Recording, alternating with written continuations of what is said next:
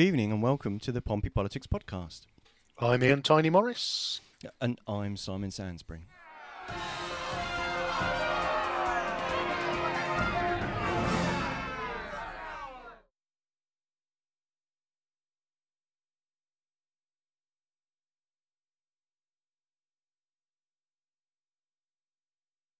In fact, it is good morning, which just goes to prove that we pre-record that little bit to make sure that we get it right all the time. Welcome to the Pompey Politics Podcast. For those of you listening live, it's 10 o'clock on Sunday morning. We decided, frankly, Koonsberg has had it all to herself for far too long, and we thought we'd try the morning slot. If you're listening to the delayed semi-live version, it's 6:27 if Simon's remembered to push the buttons at the right time.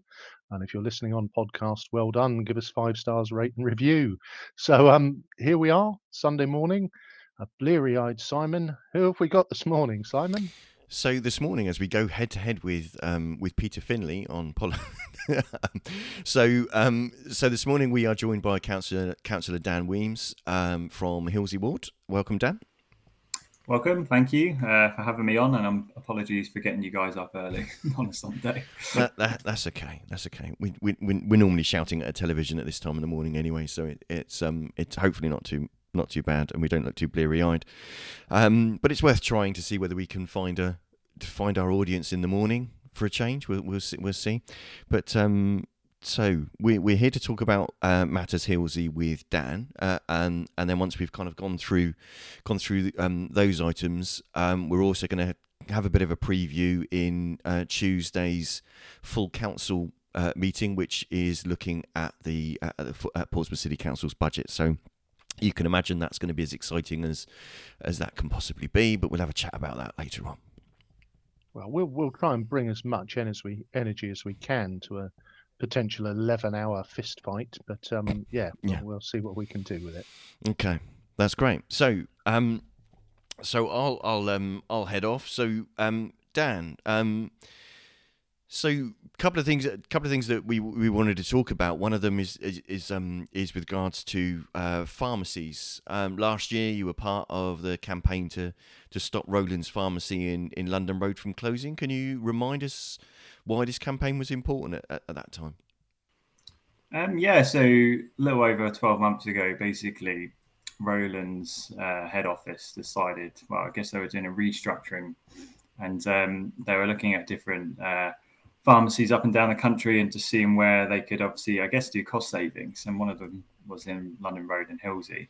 And the way that the clinical mechanisms work is basically if you're a pharmacy provider and you wish to close, then you can move all your patients over to a pharmacy that's close by, and that would have been in Kingston Road, which is obviously for a lot of residents in Hilsea not somewhere that is overly close, and indeed the closest one being Cotton is quite a walk away, especially for those who are vulnerable or indeed may have a disability and can't make it that far. So at that point, when we heard that, the ex-Hilsea councillor Scott Pater-Harris and I, we decided to look at the provision and to see where we can keep that provision in Hilsea. So once we looked into that, we met with different providers and just to see if they're interested in taking over the pharmacy in Hilsea, and we also gave a deputation at the Health and Wellbeing Board, basically to exemplify residents' concerns and to say that the demand is there. So if the demand can be proven, basically other providers can take over that site. We also strengthened a motion at full council which spoke about pharmacy provision and GP provision in general in Hilsea, and we decided that we could have strengthened that with an amendment, which we did. And then we led a petition which was created by residents to basically exemplify that once, to say, please don't close our pharmacy. A lot of us use it. And then furthermore to that, we also met with the people who worked at the pharmacy and basically asked, what their concerns were. And once we collected all that evidence and data, we put it to the Portsmouth Clinical Commissioning Group, as well as, like I said, the Health and Wellbeing Board. And the NHS basically said, yes, we can keep the provision, and another provider could bid for that. And we had people from up and down the country actually show interest for that site. So we had people from Birmingham all the way up from Newcastle. But we felt that, I mean, it wasn't our decision, but we felt that a local provider such as in Lally's would be the best one. So we met with them and spoke through with them on what the best case scenario would be. And that's basically what happened. Kept the pharmacy open, and a lot of happy Hilsea residents can get their prescriptions and indeed some basic medical care. So, Dan, the pharmacy's been saved, and just last week, the government announced that pharmacists were going to be able to effectively issue some common prescriptions to save people having to go to their GP. Do you see this as a welcome addition, or is this just putting more pressure on pharmacies, which we've covered before on the podcast, are having some issues in recruiting and retraining enough trained staff? I'd say it's a number of measures that the government have recently released in the hope of obviously reducing waiting times and alleviating some of the pressure on, I would say, A&Es up and down the country. I mean, most people go to their pharmacy first before they go to their GP. So it only makes sense that we can strengthen what you can provide at the pharmacy, then hopefully we can take some of that pressure off GP practices. I'd say 10,000 pharmacies up and down the country are going to benefit from this £645 million worth of funding. Yes, there will obviously be some teething measures. That is the case with any large-scale policy such as this. But if you look at the crux of the matter, if you can get the people who see the most people in that community, bar GPs, to be actual office and medical service, you can stop unnecessary appointments and actually be able to give GPs the time that they can obviously serve with more complicated procedures. I mean, it's going to take a few years. That's true, like to actually be able to streamline the service, but essentially all new pharmacists from memory are going to be able to prescribe. So if we can get the ball moving now, then obviously it's going to be a lot easier when these new pharmacists come in. And obviously we're trying to make sure, the government are trying to ensure that shortage of pharmacists is plugged. And this £645 million worth of funding helps to do that. I'd say, keeping the things they can prescribe for simple at the present will obviously mitigate risks, but it will also help alleviate that pressure I mentioned before. So I think it's only a good thing. And obviously, it isn't the silver bullet, but it's definitely something that can help. And I think in a few years' time, we'll see the benefit of that. Cool. Lovely. Sorry. So I mean, looking at Hilsea specifically, Dan, what do you think is missing in the ward in terms of health provision, and who do you see as responsible for plugging that gap? I think this might be one of the times where I actually agree with my ward colleagues on some issues, but I definitely say one of the things that is missing is a GP surgery, and I know that there's a lot of concerns by residents where there was the space at South Downview for that GP practice that was promised. It was way before my time, so I can't really comment on the ins and outs of what was agreed, but I know that there was something that was mentioned. Indeed, one of the concerns which we'll lead on to in a bit was talking about how we could have used the news centre sites for such a provision. But I think, in Hilsea, spaces is hard to come by. If you can find somewhere to put a GP, it'd be fantastic. But at the end of the day, the people who make the decision is the Portsmouth Clinical Commissioning Group, and as well as the NHS England in general. And I think they have the responsibility.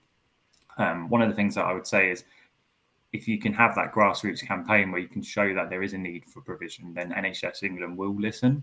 I mean, that was exemplified by the pharmacy campaign.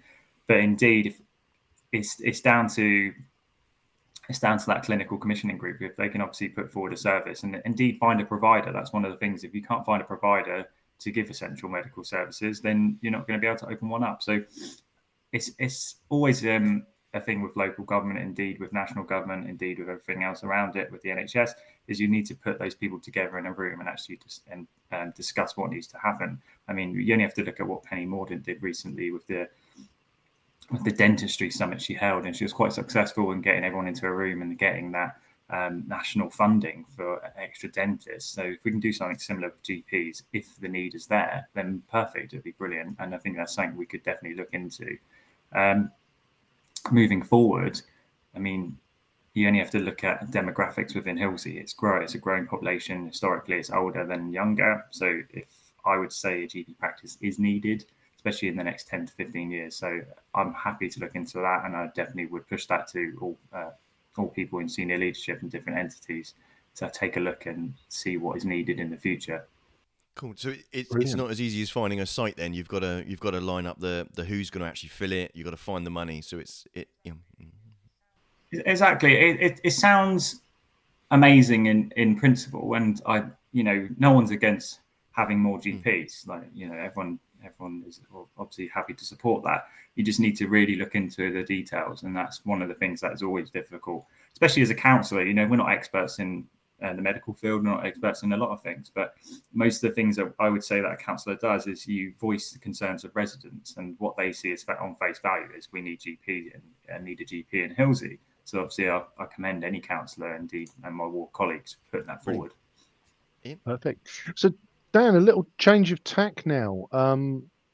Anyone who's sort of driven into Portsmouth will know the iconic news centre as you come in through Hilsea, currently being demolished. And before that happened, there was a campaign to get the building listed. It's being knocked down to make way for the new electric bus depot. Did you share the thinking behind getting the news centre listed or looking to save it? I think with this, I always follow what residents want. So in this instance, we did look into listing the building, and obviously it's a very difficult thing to do, and you only have to look at what's happening in Drayton with the pub obviously trying to be designated, and it's hard to work out the best approach. So we did look into it. Obviously it didn't happen. A lot of residents were upset. Some residents were happy. I'd say it's a very dividing line in Hilsea, with some residents wanting to see the building gone and just made into something new, and a lot of residents love the fact that it's that historical architecture that they really like. It's when you drive into Hilsea, drive into Portsmouth, it's one of the first things you see. And I would say, I always follow the majority when it comes to these things. So there's always going to be some unhappy people and happy people with the demolition. But the issue is that this case and scenario, it just didn't happen. And, there'll be other buildings across the city that will probably face similar campaigns, and it will have to see what happens. But in this case, it didn't happen. So now that the decision has been taken to remove it, and as you said, the demolition's actually underway. Do you think that that's a positive outcome, actually putting in that facility for an electric bus charging station? Is that going to be a good thing for the community? My personal opinion is it's a good thing. I think a fleet of electric vehicles that can serve the city and its residents is always a positive. My only concern, and this is shared with many people, is the manner of which the building's being demolished, and what consultation's been had with residents, and indeed what communication's been had with residents, because at present I would say it's not good enough. At the beginning of this scenario, we were promised a lot of things. Councillor Simpson, Councillor Strodwick and I, we met with First Bus and said, look, one of the things that we know the building's going to get demolished. We know we can see your plans. We'd like the idea of the bus fleet, but what we don't like is you're removing the entire building. So if there's anything you can keep that obviously can show this historical value of the site, that would be brilliant. So when we met with First Bus, they promised us to keep the pond area and some of the signage, some that hasn't been fulfilled. The other thing was the soundproofing along as you drive into Military Road. They were going to put some sound dampening. So basically when the demolition happened, it'd be less likely to impact residents, as well as when the building is erected, it would also stop some of the noise from some of the buses and cars, etc. However, I know with building works, there's always going to be issues, but one of the things that we weren't expecting was glass into the road, which happened obviously this weekend, which is ridiculous and not good enough. The other thing that isn't good enough is the lack of notice by the council during the planning phase. We raised copious amounts of concerns with that. If you want buy-in from residents, you need to communicate with them. The other issue was the consultation. What's the point of collecting all of this feedback if you're not going to implement some of it? So that's one of the problems I've had with the entire site.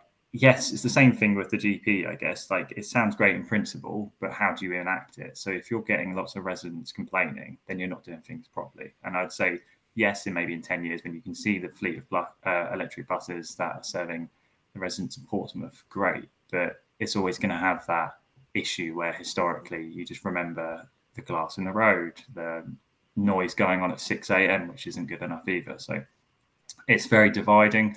Personally, as I said, it sounds great in principle, but I don't like what the developer's doing, and I don't like that the first bus hasn't communicated with residents very well. Do you think that's a common thing with developers in general? Do you think some do better at that than others? Is because I mean, obviously, building works, as disruptive as they are quite temporary. But is that just kind of like a given in your experience of what other developers do, that basically that's just going to be the case, or are others better at working with local communities? I think there's always going to be those who you use as an example of best practice, and I would definitely say you can have the noise and you can have some of the issues. I mean, with the buildings as large as that, there's going to be problems, but it's the positive impact you have when you obviously speak to residents from the door and you say, look, we know there's going to be a lot of noise. How can we mitigate that?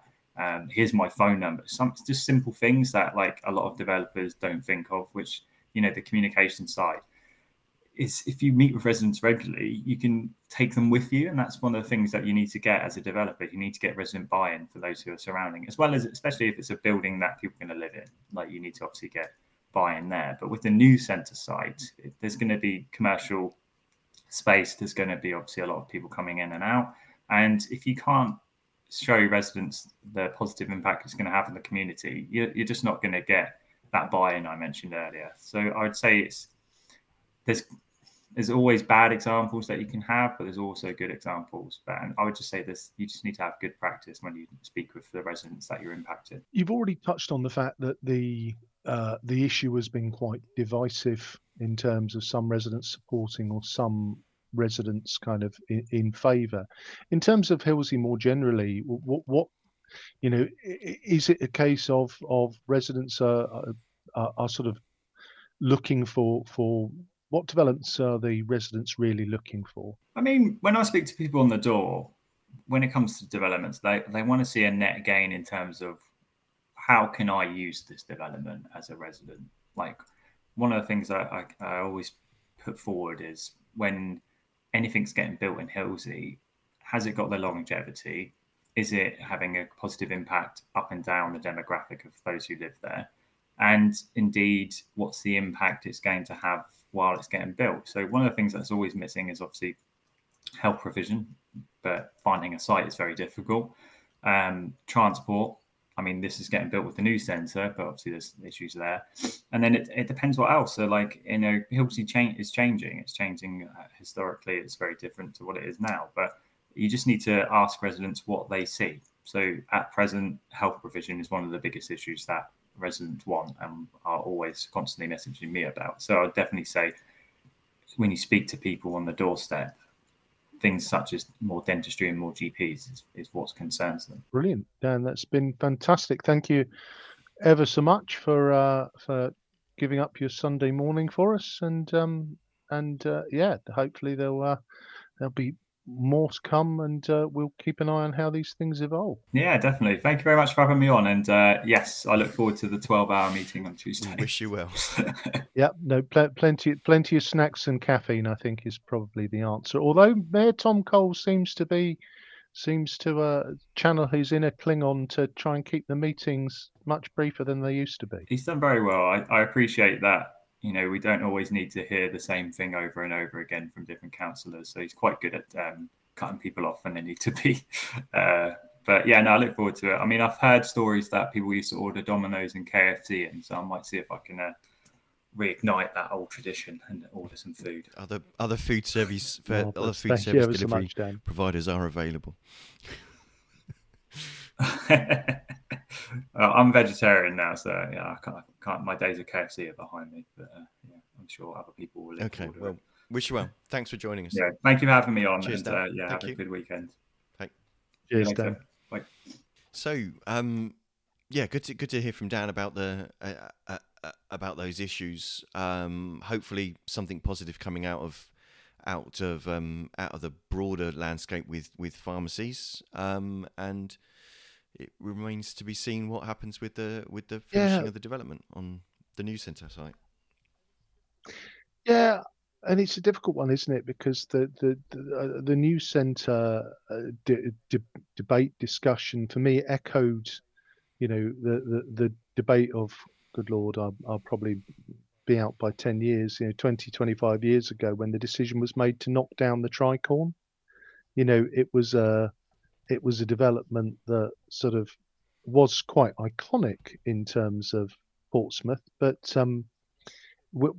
clearly was not fit for purpose or function for the sort of modern world. And the news centre, and I guess this speaks to how the world has changed. A giant building, still called the news centre, but I don't know how many years ago the news moved out of the news centre.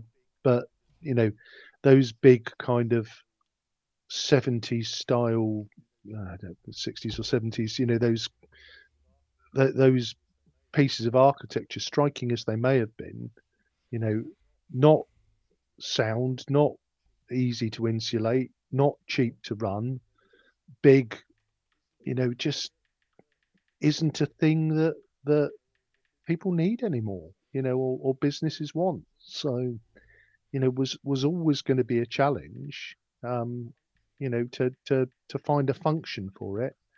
And ultimately, I guess that's why it's currently got a wrecking ball Yeah, going it's through it. just it is the changing landscape of our media, the changing environment of the technology that means that we can, to be honest with you, I don't think I actually bought a newspaper more than I think I possibly bought one once in the last 5 years, and I'm sorry to say I haven't bought a copy of the the evening news probably in the last 15 years. So that's the struggle that Yep. local news companies like the news are facing. At the same time, technology moves on. At the same time, as they're funding, they're basically trying to find a way to fund it. It's obviously a constant. You and I have spoken often about the frustration of ads on news websites, but if you're not paying, someone else has to.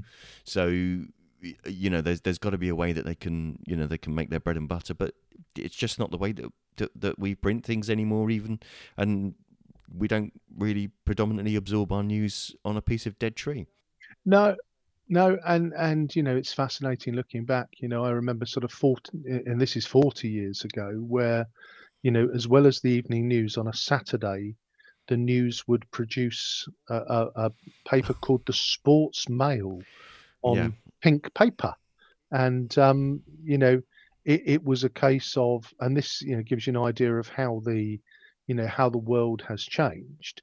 So their kind of objective was that they would get the paper printed out and into newsagents after the Pompey game had finished, um, and before the newsagent closed at sort of, they had this sort of 90-minute window. And I remember as a boy being sent down to the newsagent.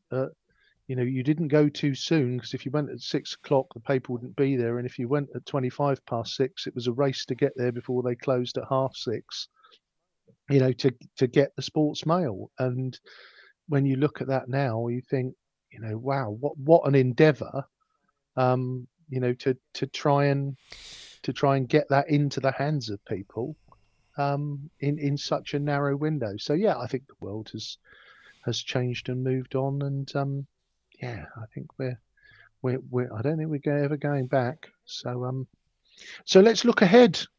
Tuesday, the grand budget meeting, which is, as we said last year, was all very harmonious. You've been casting your eye over, what's on the agenda for this Tuesday. Let me. Could I just gently gaze into my crystal ball, and without having done the research, would the council be suggesting a 4.99% council tax rise this year? It's amazing, Ian. It's like you've read my notes, or Ah, just remember from the ah, last. I can't remember how many years. How many years it's been since there wasn't the total. So here's the you're right on the money. The slightly expansive answer is the that the council are allowed to increase the council tax by a maximum of 2.99% without having to have a referendum actually of the residents of the city to allow them to actually increase it by more.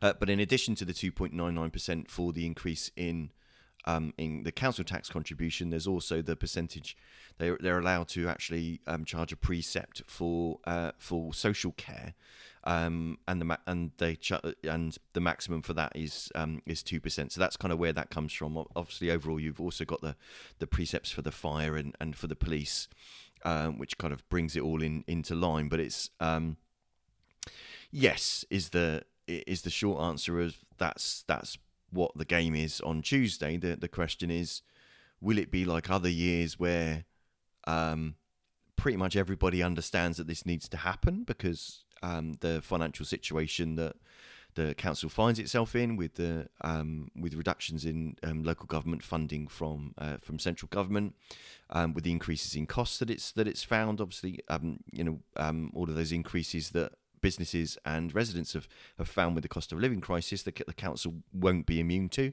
So it has to try to cover those while also being alert to the fact that increasing council tax is obviously an increase on a bill for council taxpayers.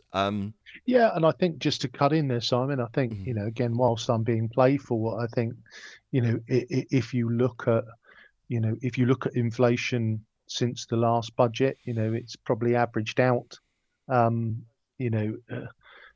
closer to double digits than single digits. And, again, when you look at some of the key indicators like, the living wage, which, a lot of either council employees or subcontracted council employees, particularly when we're talking about adult social care, that rise was the best part of 10%. And if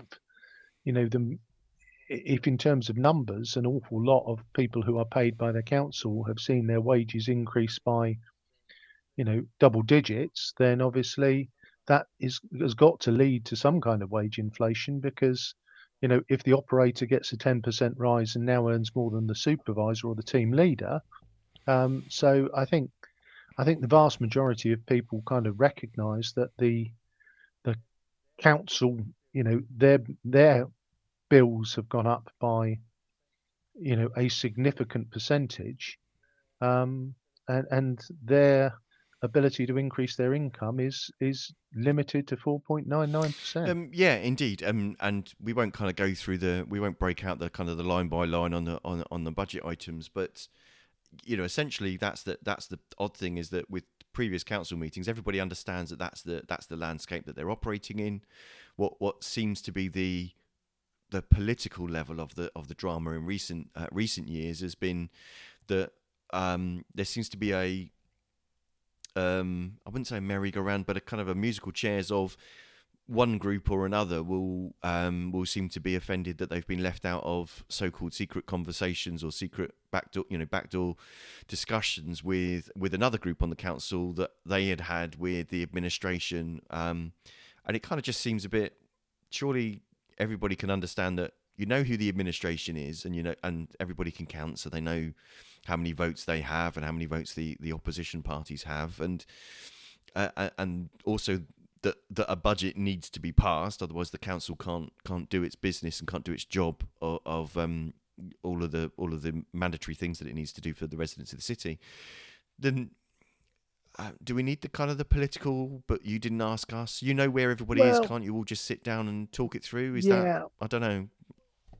Well, I guess that's a chicken and egg discussion, isn't it? Because the way the numbers work is quite clear, isn't it? So the Lib Dems are a minority administration, but they basically need one of the other three groups, and I know there are more than three groups, but if we look at the major groups, the Conservatives, the Labour Party and the Portsmouth Independent Party, if they get the support of any one of those three, then their budget passes. It's as simple as that. So there is an element of, in purely pragmatic terms, politically, if you're the Lib Dems, yes, you could sit down with all three of those groups, and there are some other kind of either non-aligned independent who will give you another 2 or 3 votes. But there's an element of, if you do a deal with any one of those three, then your budget passes.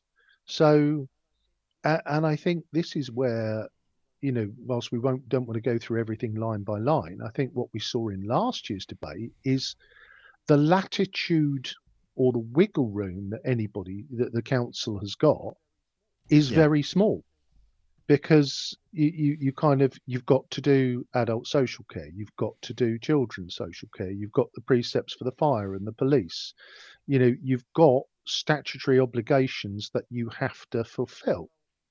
Well, increasingly, when you cut those slices from the pie, the segment that's left, which we could describe as discretionary spend, is really quite small. Yeah, indeed, and I think that's the reality that everyone seems to be playing to. I think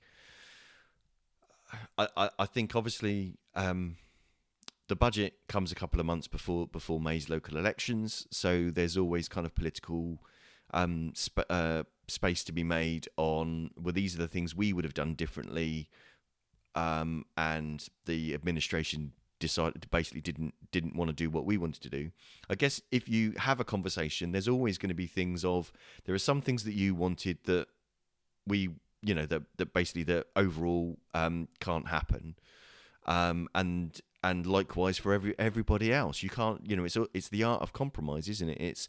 There are some things that you would have done differently. There are some slightly different things in style or substance, and those can sometimes be kind of made quite a big thing of on political leaflets, but fundamentally you're trying to draw from the same pot, and as you say, it seems to be you're trying to divide up the cake into you're trying to divide up a shrinking cake into actually ever larger pieces, which kind of doesn't really work.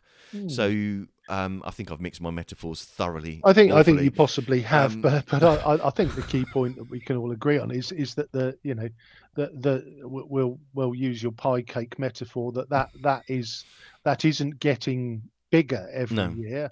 The segments being taken out of it are bigger every year, and the amount that's left that's discretionary is smaller. But I guess the really big questions, which are the ones that seem to be posed, is that, again, it's about those choices of services that you fund and support and those that you don't.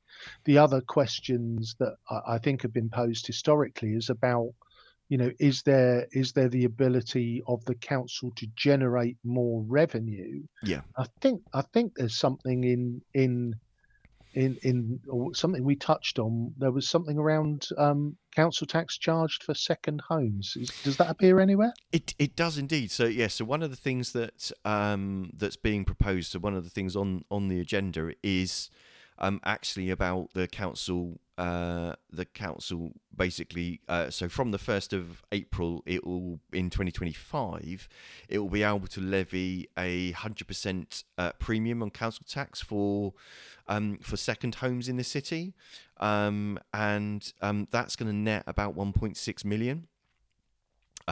So that's about it's only about 977 properties. So that's quite a significant kind of addition to the council expenditure. Council coffers. But also the other thing that they're moving forward with was the other, and these were all parts of the Levelling Up Act that had basically come into force, that allows councils to charge these levies on second homes, but also on what it calls substantially unfurnished empty properties. And previously the plan had been to charge 100% on homes that had been substantially unfurnished and empty for 2 to 5 years, but now that's actually come down to from 1 year, and that basically that doing that a year earlier is going to net about 600k or so. So again, these aren't small and inconsiderable sums that we're talking about, and indeed at a time when people are struggling to find housing, and the cost of housing is the supply and demand equation that's never more prescient than in an island city that just doesn't have more space. The premium, if they've been empty for more than 5 years, it's 200%. If they've been empty more than 10 years, it's 300%. So if anything, that might, rather than being a cash generating source, that might perhaps free up some empty properties in the city. So either way that kind of helps. But from a cash perspective, obviously that's there's a fair sums there that kind of goes to help. But it's it's the thing that always worries me about those, and I think it's a perfectly fair and reasonable tax to charge. I do wonder though whether it's one of those ethereal taxes which you never quite collect. If we look at a national level, Labour have been very, very vocal about closing the non-dom status and how many millions or billions that will raise. There's always a bit of me that says, well, if you are astute enough to manage your tax affairs as a non-dom, then I'm fairly certain that once that legislation comes in, you'll find a different way to manage your tax affairs, which means that you won't be paying the millions upon billions of pounds. And I do worry about this one, that people do have, the second home piece is, and I was surprised when you said it was 977. I guess it must be that there must be certain definitions around the second home, because I can't believe that in a city the size of ours, that people who own a second house and use it for rental purposes, to generate income for themselves, I can't believe there's less than 1,000 of those in our entire city. So, what as you said, what it might do is stimulate some of those properties to come onto the market as people look at it and go, well, it was nice to have, but if that's now going to be £300 a month council tax for a house I don't live in, I'll liquidate it and sell it. So there is a worry for me that this might be a tax that never, you give people effectively by saying from the 1st of April 2025, I wonder how many of those homes will get liquidated onto the market before a penny in tax is ever collected. I guess there's an element of, taxation has two results, doesn't it? It drives behaviour, and it drives, and it basically creates revenue. And there's a sliding scale and a balance between them of how much does what. Yeah. And just to clarify, these would be properties not that are, a landlord, for example, owning a property and renting it out. These would be someone having, for example, a second home, for example, a holiday home in Portsmouth. That isn't basically predominantly occupied. So it's not one that they would would be on the rental market. It's basically just a home that you would for example, if you're in a situation, I'm plucking out a thin air, you've got a nice apartment in Gunwharf that you come and spend your summers in or whatever. Yep. But it's so. Yeah, like you say, it remains to be seen just how much. It looks good on paper that these would be able to net these sorts of revenues. It remains to be seen whether they will in fact actually net that, or just change the behaviour so that people avoid it. But it's the council is just in a situation where it's just trying to find ways to increase its funding in a variety of different ways. Yeah.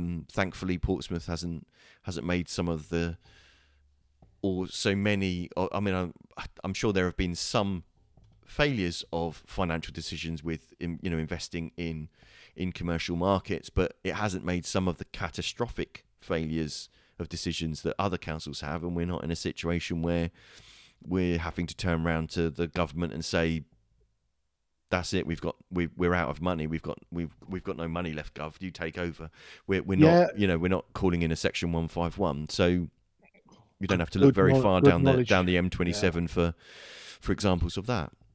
Yeah, no, good use of Section 151. No, and I think this is, whilst we are not, neither of us footballists. The classic Portsmouth Southampton divide does come into play here, because Southampton City Council is in a world of financial hurt, and it is if it's not already in that situation, it's rapidly heading towards it. So I think we do have to acknowledge that whilst there is a little bit of political shenaniganery that will go on, and as you say, there'll be some leaflet fodder in terms of we proposed more money for the tiny children and the horrid Lib Dems said no, or there is going to be a bit of that going on. I think one thing we should be, and I'm going to use the word grateful to the whole council for over probably the last 10, 15 years, is that they have run a balanced budget.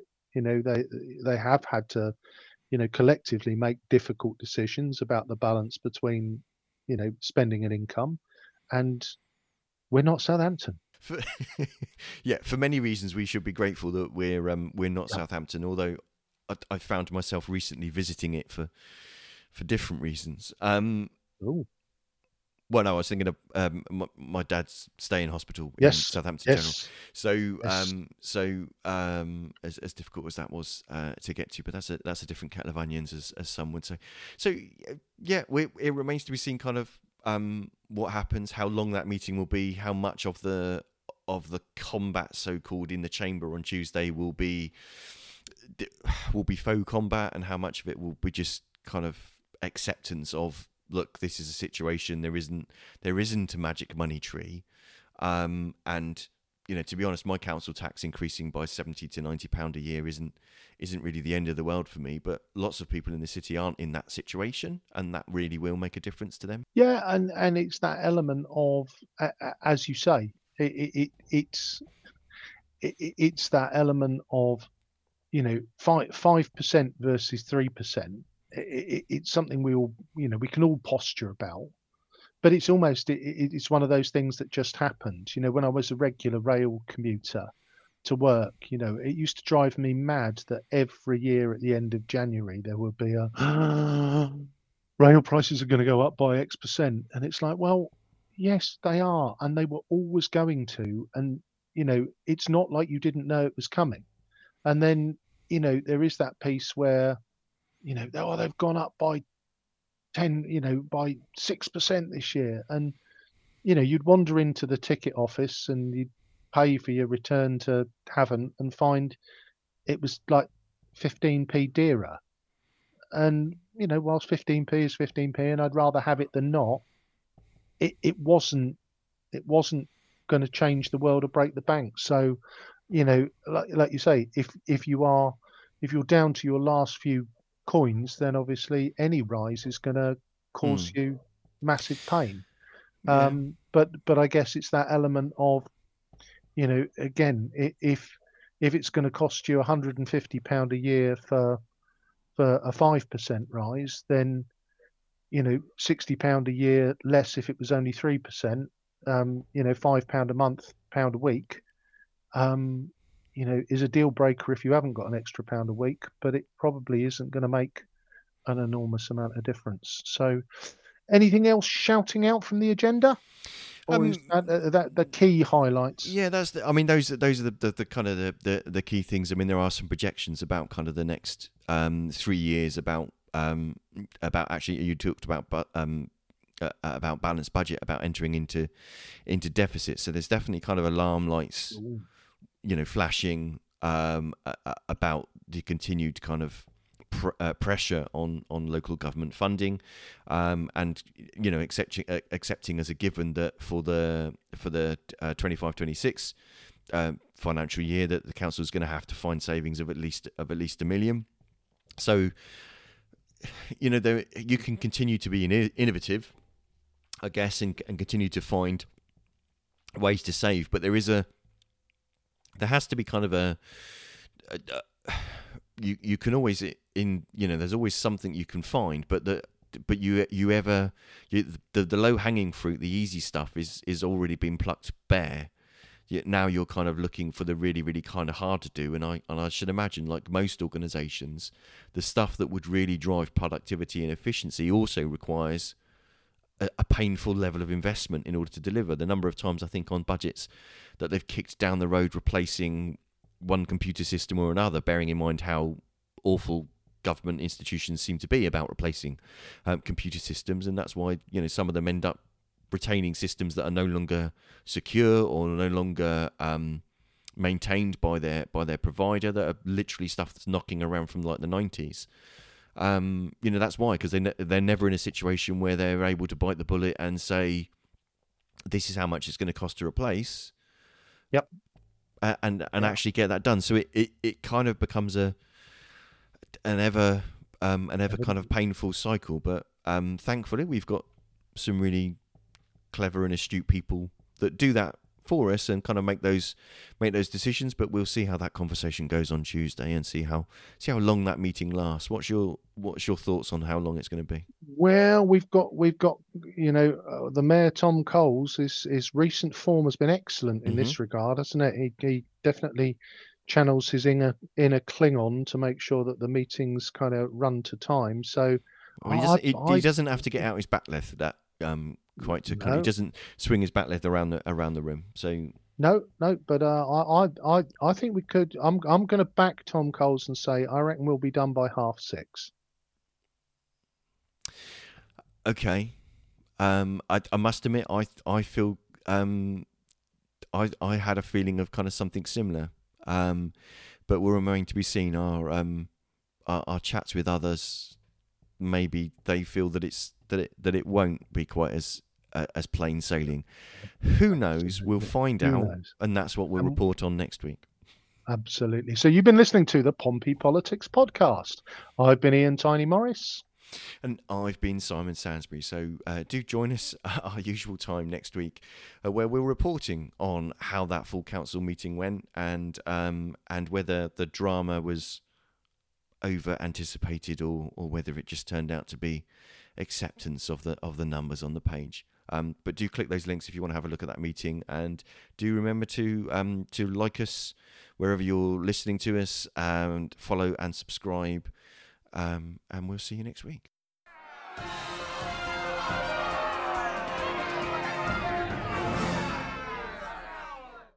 Thank you for listening to this episode of the Pompey Politics podcast. If you want to make sure you get notifications about upcoming shows and get to know when we're live, we normally broadcast live 6:27 p.m. on a Sunday evening, then follow us on Facebook at Pompey Politics Podcast. You can also follow us on Twitter at Pompey Politics 1. Please, if you'd like to, feel free to leave a review wherever you listen to your podcasts, and you can even ask Alexa to play the podcast for you. Alexa, play the latest episode of the Pompey Politics podcast. Getting Pompey Politics podcast from Amazon Music. Alexa, playing the latest episode. Stop. See? It's easy.